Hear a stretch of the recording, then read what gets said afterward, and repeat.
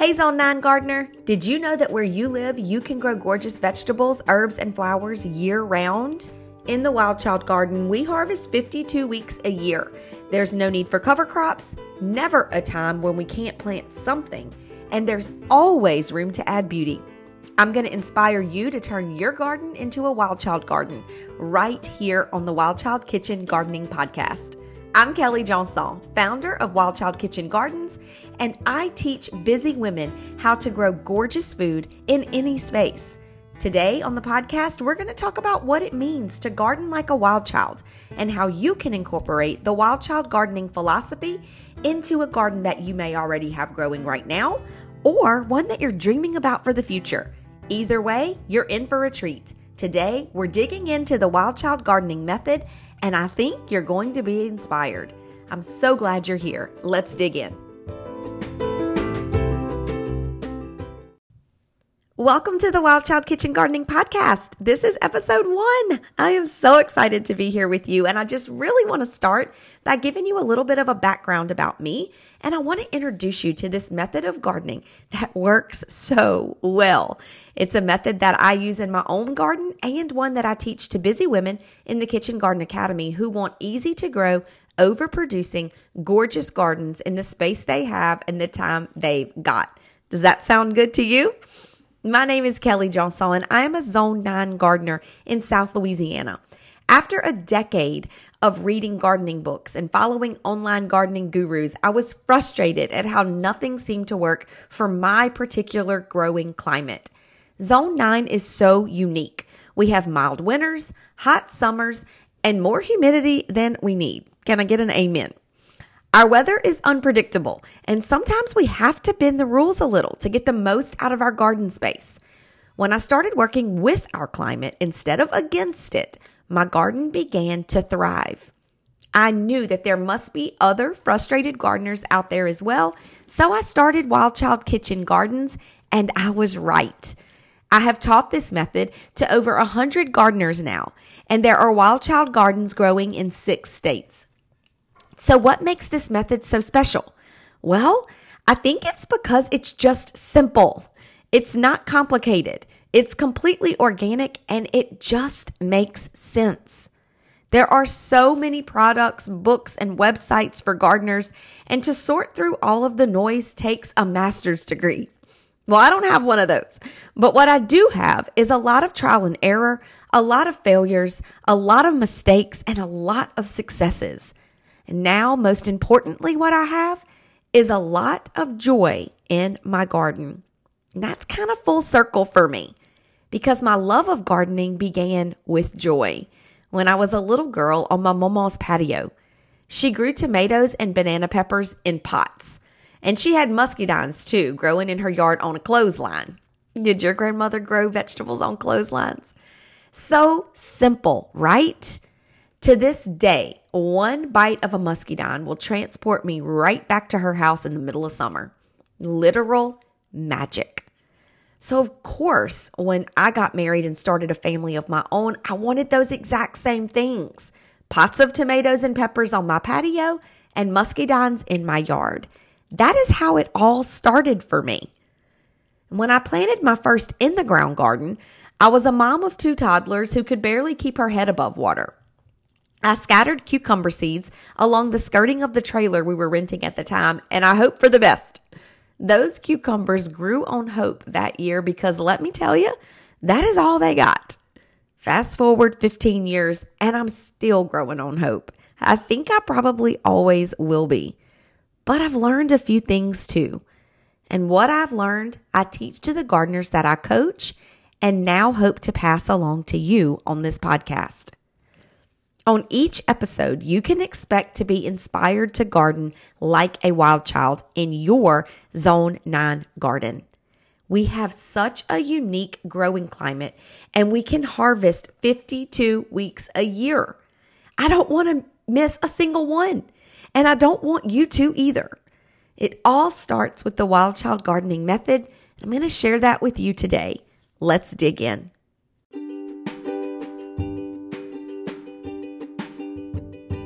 When you think about your garden, I want you to think about it like a symphony.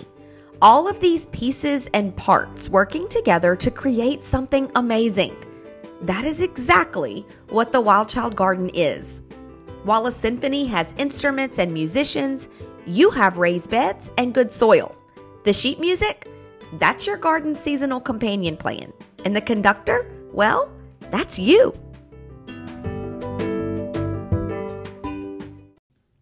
Let's get started with this method to the magic. You ready?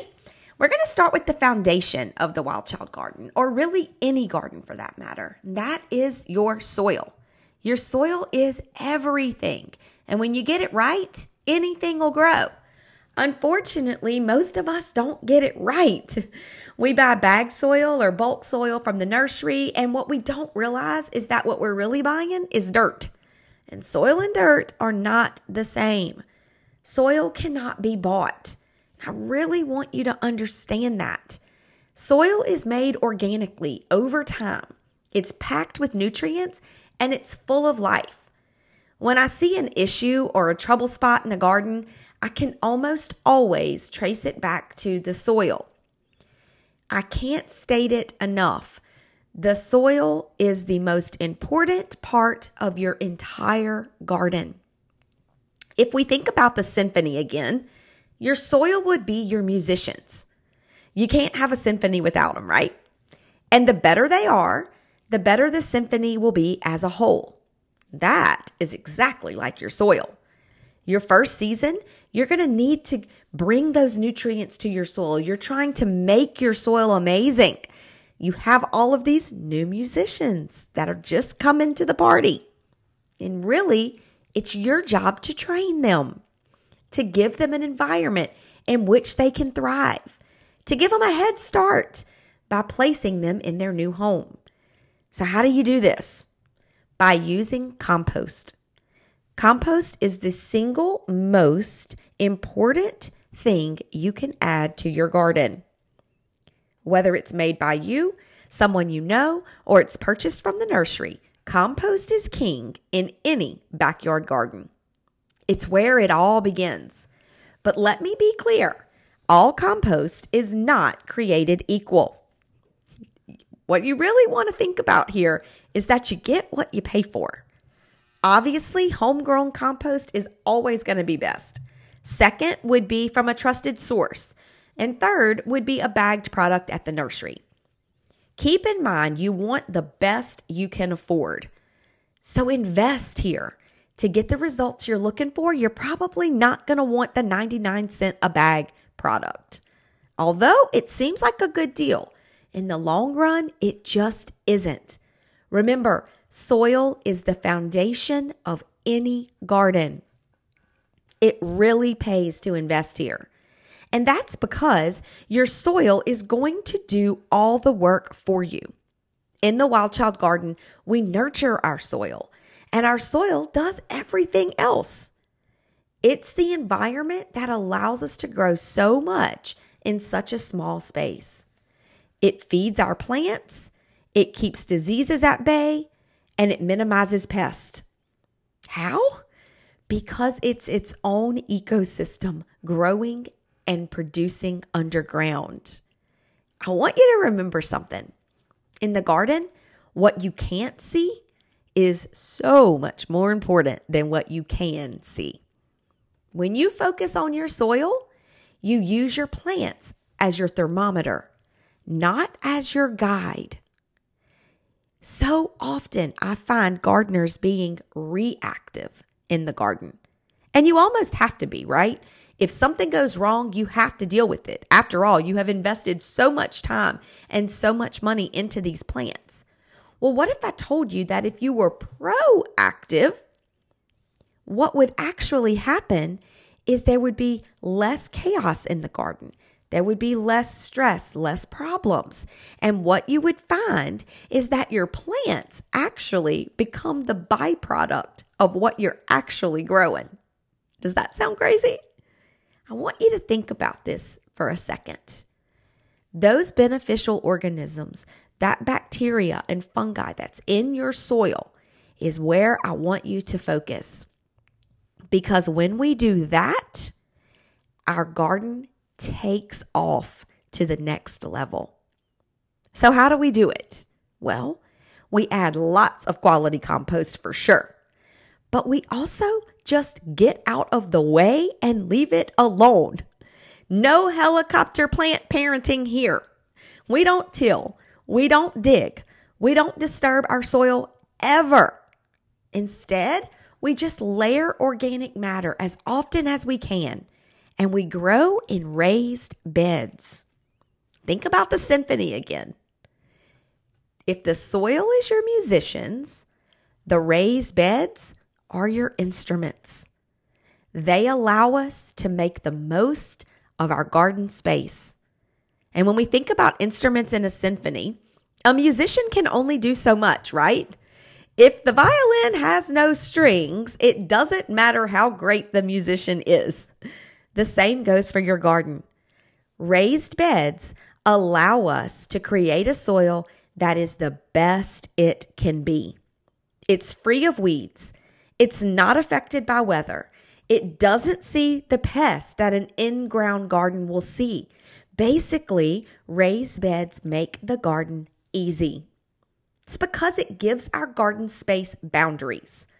Each raised bed is an ecosystem all its own, completely independent from the other beds in the garden.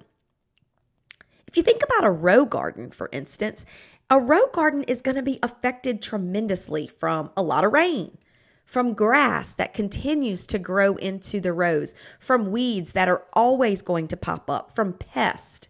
Your raised beds are luxury living for your beneficial organisms that you are going to focus on, because those organisms turn nutrients into plant food.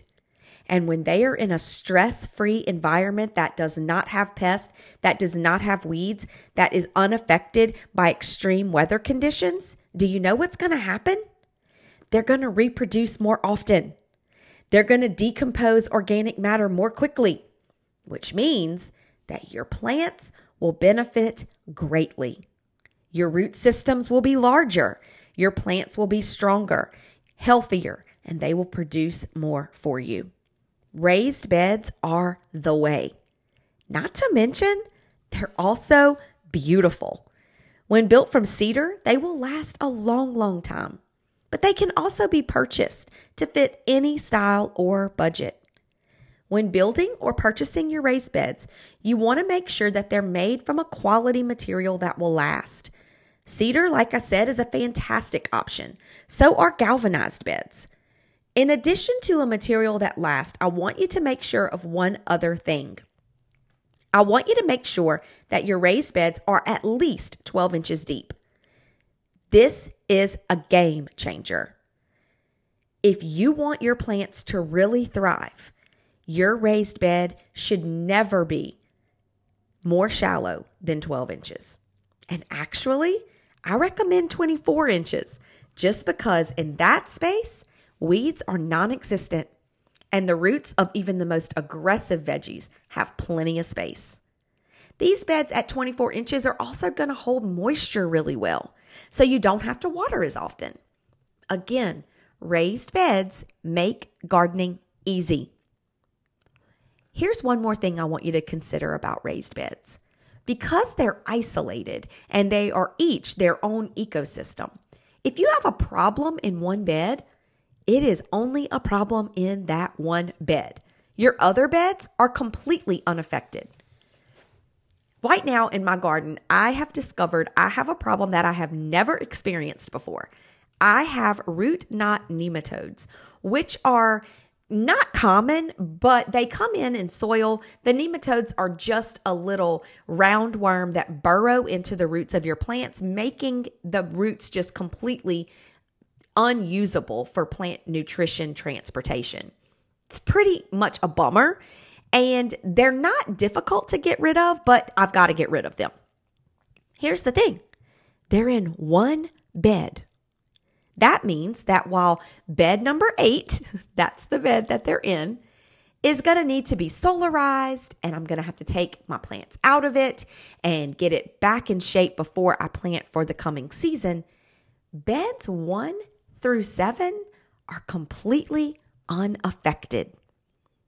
This is a game changer. An in-ground garden does not have that luxury. They seem to be affected as a whole. If you have a problem in one place of your in-ground garden, you have a problem in the entire in-ground garden. But raised beds are isolated, so problems are so much easier to solve and solutions are easier to implement. Believe me, it's much easier to solarize one 4x4 bed than it is to solarize 5 rows. I don't want to be doing that at all. Now that I've hopefully convinced you to garden in raised beds with great soil, you're ready to bring this garden to life. So let's think back to the symphony again. How does the symphony come to life? You've got musicians, you've got instruments. What do they use to bring the symphony to life? Sheet music, right? Well, in the Wild Child Garden, your sheet music is your companion plan. And this plan is everything. It maximizes the space you have. It increases the diversity of the plants you grow. It creates unforgettable magnetic beauty that attracts everybody that visits to the space in your yard. And it allows you to harvest all the time. How? Because when you companion plant, it will multiply what you're growing in your space exponentially. We companion plant to grow as much as we possibly can in our space. And we also companion plant because it's beautiful. Beautiful gardens are tended gardens. If it lacks beauty, you're probably not going to spend as much time out there as you would if it was just gorgeous. As humans, we're just attracted to pretty things. I used to call myself a beauty seeker because I could find beauty in just about anything. I love seeing a stack of towels freshly folded. I love a candle lit in a vignette on an end table. I love good old-fashioned ordinary beauty. And there's nothing more beautiful than a companion planted garden. It's also going to be more pest and disease free. The reason is because as you're out there, because you love it, because it's beautiful, you're going to see things at the first sign. That means that you're going to be able to take care of things at the first sign. That is key. I hope that I've convinced you that you need a plan. So how do you create one? I teach my students in the Kitchen Garden Academy exactly how to do this step by step. And we even have a planning session that we come together online and we plan our gardens together. It's very, very important to get this plan right. For today, I want to just walk you through the most basic steps so you can get an idea of how much you can actually grow in your raised bed. Because I bet that you're leaving some space on the table. Let's get that garden planned.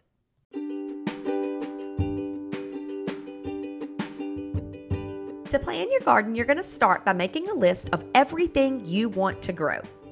After you've made that list, you're going to determine which things on that list you can grow in the season that you're in. So you've got a list of all herbs, all veggies, all flowers that you would just absolutely love to have growing in your garden. Then you got to kind of weed it down a little bit to what can actually be grown right now. Once you come up with those things, you're going to pick a must-grow veggie for every bed you have. So if you have 4 raised beds, then you're going to have 4 must-grow veggies. This is really, really important because this helps you sort of stack your bed in a way that ensures you're growing exactly what you want to grow. Next, you can sketch your beds. Now, this is very simple and does not have to be elaborate at all. In fact, all you're going to do is just draw the shape of your beds. Rectangle, square, whatever they might be. Just draw the shape. Then you're going to divide your beds into the proper square footage. So if you have a 4x8 bed, you're going to divide that bed 4 ways across giving you a 4-foot width, and 8 ways down, giving you an 8-foot length. Super simple, right? Now you've got your 32 square feet in your 4x8 bed. Doesn't have to be perfect, doesn't have to be proportionate, doesn't have to be to scale. You just need 32 squares. Then you're ready to start plotting.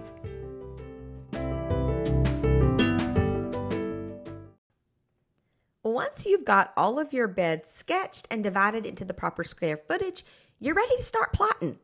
So let's go back to that must-grow vegetable list that you created, and you should have one must-grow veggie for every bed you have. So let's just pick a vegetable and start plotting. Let's say broccoli is number 1 on your list. The first thing you're going to want to do is research how much broccoli spacing is going to be needed for this broccoli to thrive. I'll cut to the chase here and tell you that it's 18 inches, but a quick Google search will give you this number for any vegetable that you want to grow. Broccoli is kind of interesting though, because broccoli likes to touch its neighbor. It's really a friendly plant, likes to hold hands with the plant that's next to it, but don't get too close, because if you're too close, the broccoli won't produce a head. You ever had that happen before? I have. To give broccoli the spacing it needs, 18 inches is where you want to be. So you're going to plot that broccoli 18 inches apart in your garden plan. Now your job is to figure out how many broccoli plants you can fit in that bed. Fit them in like a puzzle. Get creative. Remember, this garden is uniquely yours. Some gardeners that I coach like to put all of their must-grow veggies in the middle of the bed, and then they will fill in with companions on the outside. Some like to spread the must-grow veggies all over the bed. Some like to put them in the corners. Fit them like a puzzle, get creative, and put as many plants as you can in that bed. Once your must-grow veggies in the bed, then you can start filling in with your companions. If you just do another quick Google search of broccoli companions, a whole list is going to come up for you to choose from. Then you can take that list and compare it to the list you created in step 1 when you made a list of every single thing you wanted to grow. Now you've got your companions and you can start filling in. Staying with broccoli, some of my favorite broccoli companions are spinach, chard, collards, radishes, cilantro, parsley, dill. We can add all of those into this bed. And then finally, you're going to add flowers. Flowers are so fun in the garden. For the fall, I love to plant pansies, violas, garden mums, and nasturtiums. They give beautiful fall color and really turn your garden into a magical space. So much fun. You see how this works? This plan is a must. Here's why. This type of planting is called intensive companion planting. But that is not the same thing as overcrowding. These plants are strategically planted together. They're not just thrown in the bed because it's what you bought at the nursery. I may step on some toes here, but I think you might be just like I was. Buy plants and plant them. Sound familiar? 4-pack broccoli, the on-sale tomato, 3 parsley plants, and oh, those sunflowers are beautiful. I'll get those too. Get home, start digging. This is the wrong way to set your garden up for success. Knowing what grows well together and what will grow in the season you're in will help you harvest more. It will give you a more beautiful space, and it will ultimately create for you an overall better garden. This plan is essential. Don't plant without one. It's also going to allow you to create a shopping list for the nursery so that you get only what you need. And this, my friend, is going to change everything. Remember, intensive companion planting is not overcrowding. They are very different. Intensive companion planting is good. Overcrowding is bad. Now, finally, who keeps everything flowing just as it should in the symphony? You have your musicians, you have your instruments, you have your sheet music, but who brings this all together? the conductor, right? You are the conductor of your garden symphony. You are the master behind the magic. This garden is a reflection of you. So add your unique beauty to the space. Bird feeders, garden flags, potted herbs in the middle of a raised bed, a dining table, seating area, an arch or a trellis. This is what will bring your garden to life and give you the results you want. This can be a magical space, and it's all in your hands. And you can create it anytime you want. By following the Wild Child Gardening philosophy, you will turn your boring, underperforming garden into a magical, overproducing retreat that calms your nerves, heals your soul, and feeds your family. This garden is truly magical. I really hope you can see it.